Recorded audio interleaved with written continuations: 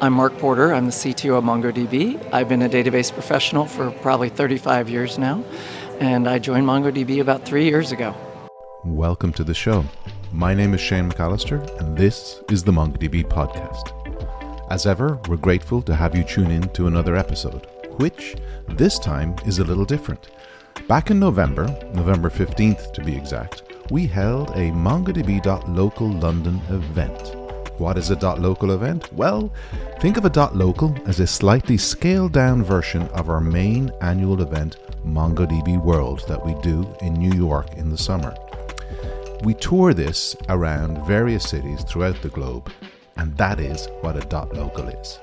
A .local is an in-person, single-day event filled with announcement-packed keynote talks, educational breakout sessions, customer stories and presentations, along with free one-on-one Ask the Experts consulting sessions, networking opportunities, and much more. So, I took the chance of having so many key MongoDB personnel in one place to corral and perhaps even to coerce them to join me as my guest on the MongoDB podcast. In this episode, and over 4 or 5 more episodes, we'll air what was recorded live. And do forgive the background noise. We did our best to minimize it, but it's still there, which, to be honest, adds to the atmosphere of a live recording, I think. These are somewhat shorter than our usual episodes, so hopefully easier to consume. But as you'll see, with all my guests, we could have recorded for much longer, which is very true of my first guest, none other than Mr. Mark Porter, CTO of MongoDB. Mark and I sat down to talk about what had been announced during his keynote talk earlier that day, and as you'll hear, plenty of other topics too. So without further ado, let's take a listen. Hi Shane, it is wonderful to be back on the podcast. We're at MongoDB.local London. You had a keynote earlier this morning, so there was a number of things that we went back over, announcements that we did at MongoDB World in New York.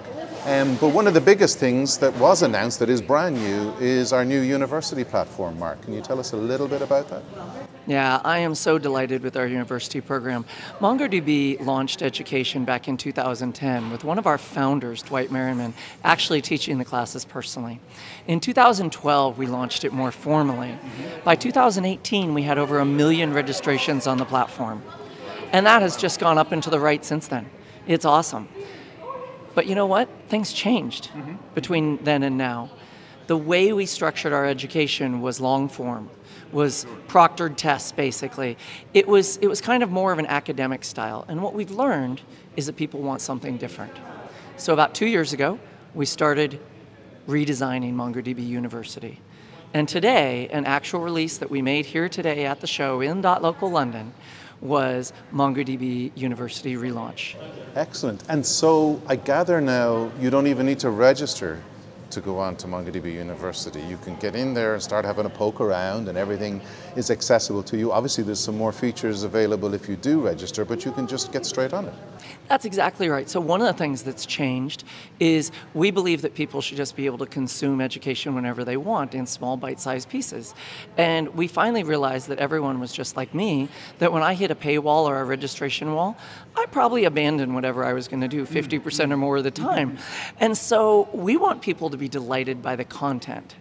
Now, there are things, like you said, that if you want to have a learning path, which is persistent between lessons, or you want to sign up for a formal certification where you'll get a LinkedIn badge or another kind of the digital badges we offer, yeah, you have to register for those. But you can get started with everything you want to get started on without registering. And we've gone a lot more granular now. They're shorter, smaller lessons that are obviously more flexible for people to take as and when they can. They don't need to slot aside an hour or two to take a lesson or a module? Yeah, so we used to have long form and things would be like an hour or so. And now we've tried to keep things between 5, 7, 10 minutes. And in that 5, 7, or 10 minutes, there'll be a quiz that tests your knowledge, there'll be a lab you can do hands-on, and then you can just put it away and come back a couple days later if you want. And you can jump around because it's ungated, like I said.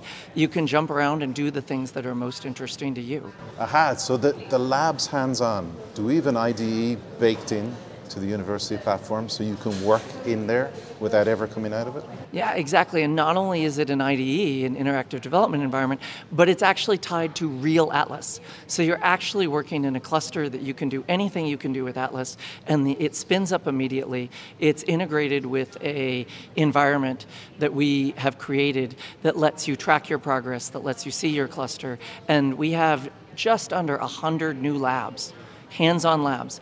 And the goal is, we all know that engineers learn by typing. Engineers learn by looking at error messages.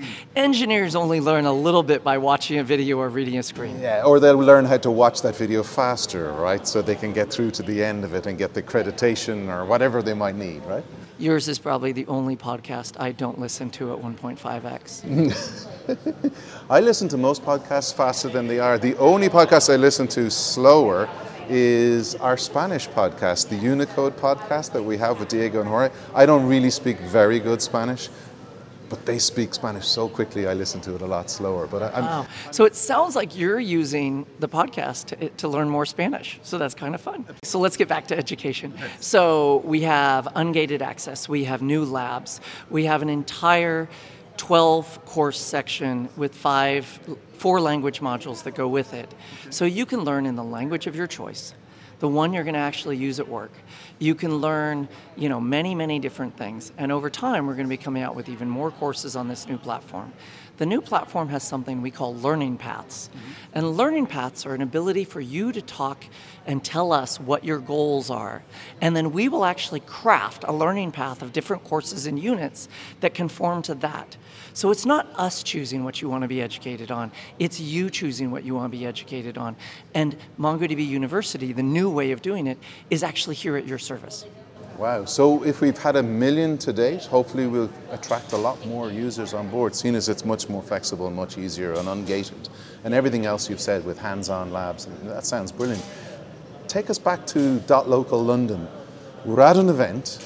We've all spent 2 years not doing events. And I've had the conversations I've had today with people who've had interesting conversations on the show floor or met some customers. We've had 1 or 2 people join me for a conversation who said they had somebody in the audience came up to them and said, I have that exact same problem that you've just told me a potential solution for. So for you, Mark, this is a big investment for MongoDB, doing our .local events, which we tour around the world, which are a subset of MongoDB World, which is our big event in June. Events in person for you, Mark, this is obviously a big chunk of your time, get you across the Atlantic over here to do this. What do you find so special about in-person events? I live a lot of my life on planes and have done so for the last 2 years anyway, so I've been in a lot of the events. So I don't have that, wow, this is a new back to an event thing, yes. But a lot of people do. So let's talk about what's been delightful about this event. So first off, after I did my keynote earlier today, I've had probably 15 people come up to me as I've passed them in the hallways as I'm going from something to something else and say, hey, thank you so much for the keynote about X, Y, or Z. I don't know why we as humans find that so delightful, but just being acknowledged that I gave value to someone is great. And you never get that over a webcast, and you never get it over Zoom. So just the heartwarming nature of being in person is incredible. And you've had a couple of customer meetings, obviously. Is it easier face-to-face with those customers sometimes? Can you take out a napkin and diagram something? Can you figure out a problem that may not have gotten sorted in an online world? Yeah, so that's exactly right. There's a couple customers I've met with today who, if they're listening to this podcast, will be laughing because they'll Mark got out a sheet of paper and started just scrawling all over it to explain something. Yes. And you just can't do that on Zoom. You can't do that over a phone call. And it just creates a sense of shared mission when you can get that close to people. And then it also, I got to tell you, I have no trouble conducting business over Zoom. But there is a bucket of togetherness or a bucket of knowing somebody. And so there's customers who I've met today and partners who I've met today and press who I've met today who, now that I've met them in person, we have that bucket of togetherness filled. Yes. And so now our digital interactions will be more rich. and more fulfilling. And I just love doing that. So coming to these events is an investment for everyone involved, but I think it is indisputably worth the investment. Yeah, I think there's a certain serendipity that comes at events, these kind of hallway conversations and other types of interactions that wouldn't necessarily happen because, the online world we occupy of Zoom, it's the 30 minutes scheduled, comes up to 30 minutes, everyone says goodbye, the screens go blank. Here, it's super hard to say goodbye to somebody after a set piece of time. And those conversations can take you down pathways perhaps unexplored or unexpected. Yeah, that's exactly right. There is something where we as humans interact with each other far more spontaneously in person. And I think it's delightful. No one has yet created a digital medium where that happens. Maybe someone will someday, but until then, events like this are going to be irreplaceable. Sure. So coming back to the event, like the overarching theme of, I think all of the talks, and our keynote, etc., is this moving on of MongoDB being known as a database into a developer data platform, and all the products and all the services and the suite of tools that we have. Where do you see, we're making developers' lives simpler and simpler. We've got serverless, we've got application services. Where are we going with this? How much easier can we make developers' lives, Mark? So I'm going to go back a couple steps. When I started my career, we thought databases were pretty magical, and our job was to make databases electricity. That meant they were always on. You could plug more things into them if you needed to. They'd scale up, they'd scale down. They were always the right voltage, et cetera, et cetera. And we want databases to be that. And frankly, it's taken a couple decades for databases to be that. And what I mean by that is there's this foundational need in the hierarchy of needs of just I needed a data endpoint. Well, that was back when apps could be deployed in months or years, and that was acceptable. Well, now your boss might come to you and you say, I need a new personalized app for our finance platform by the end of next week. Well, what the heck are you going to do? The electricity has to be better. The foundation has to be deeper.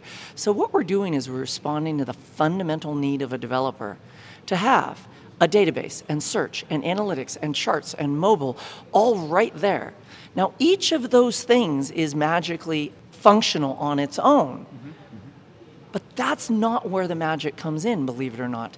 The magic comes in that we tie them all together. We'll tie your analytics with your database. We'll tie your charts with your database. We'll do all that. So what we're basically doing is we're making the electricity or the foundation that developers need today, because there's no possible way you can move as fast as the market needs you to move today if you have to do all that ETL, all that plumbing, all that monitoring. Now, you still have to work out your search queries. You still have to work out your MongoDB schema.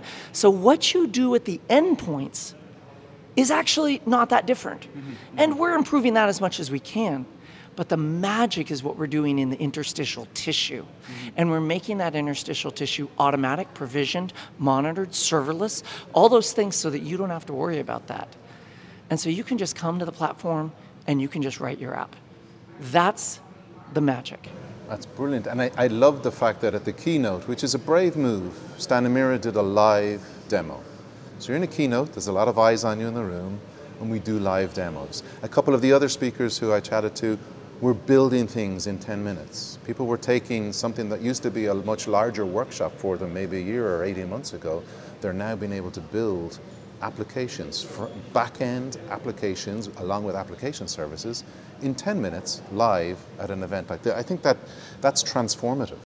It's absolutely transformative. My first experience with that, frankly, was maybe I should have tried our products out more before I took the job at MongoDB, but I didn't. We won't go there. I guess we just did on a recorded line. You got the job. I got the job. It's all good. Well, maybe I just needed to check it out. But anyway, I'm sitting in a meeting. I'm about 3 months in, and I'm a little bit bored to tears. That happens sometimes in any corporation.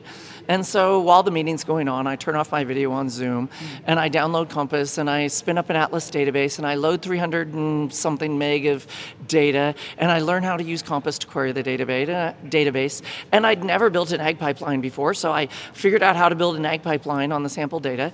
And I'd never built a chart before, and I'd never done any of this, so I stand up a chart, and I embed it in a web page.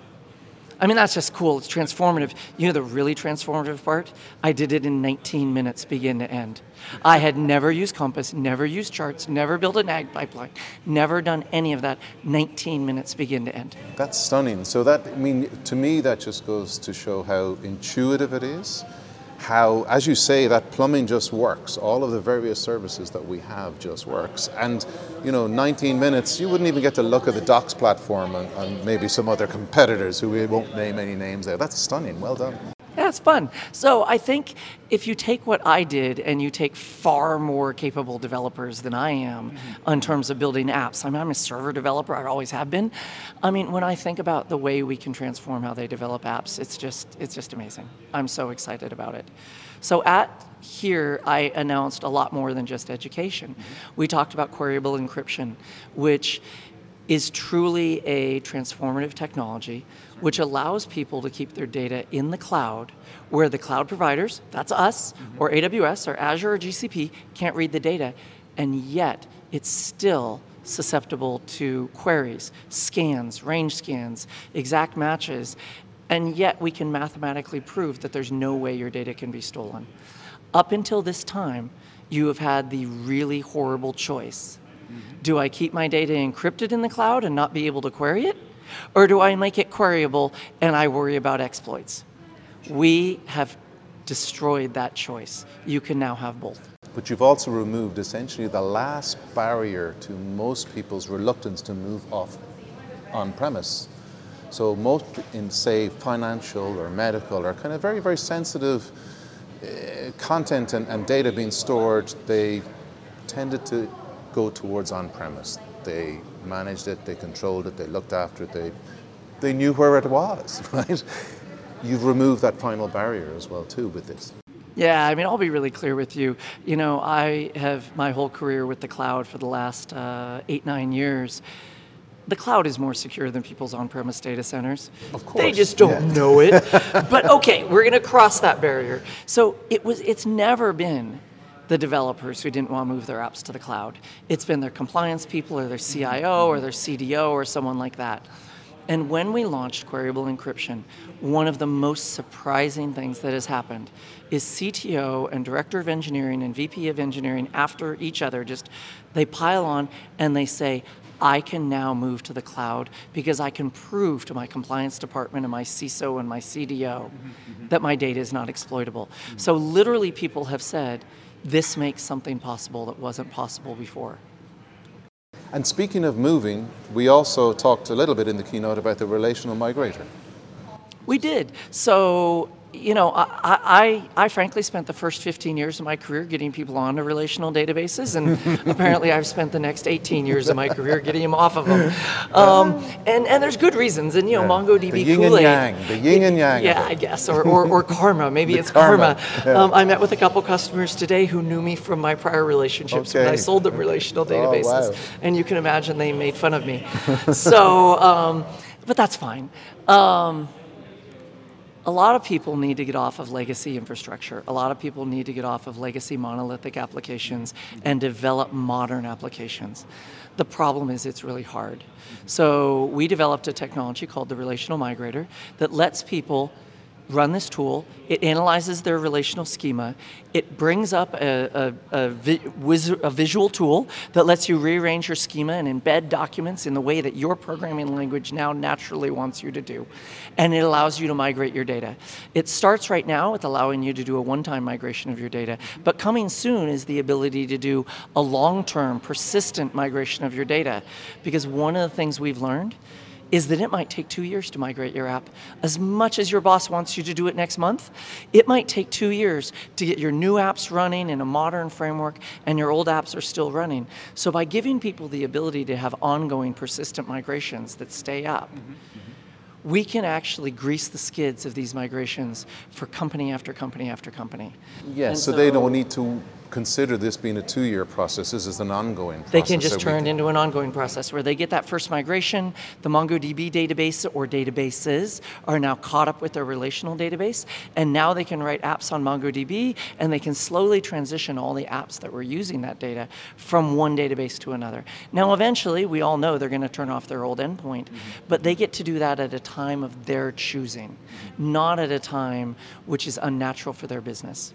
Because at most enterprises, there are multiple consumers of those relational schemas. And the transformation that's taking place is we're breaking down those schemas into microservices, where you might have one team taking care of one microservice and advertising APIs to other teams who take care of other microservices. But back on the relational, everyone mucked with everyone's data all the time. And so you couldn't even figure out what app was touching which data. So that transition of getting to a modern microservices-based architecture with true fine-grained authentication, true monitoring, true operability where teams own their DevOps deployments, out of centralized DevOps, which is what you have on relational schemas.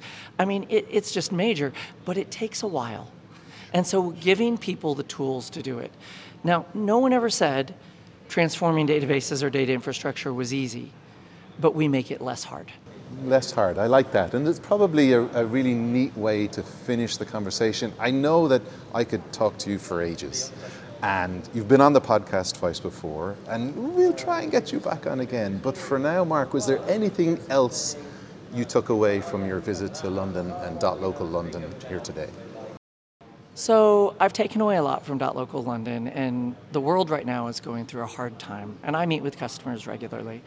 And so when I think about what our customers, who are businesses, are going through, and I think what their customers, who are other businesses or consumers, are going through in terms of the macroeconomic environment, in terms of, shall we say, the chaos going on in the world in general, I am delighted to say that we as an executive team at MongoDB, the board and the executive team, we are focused on being everyone's partners.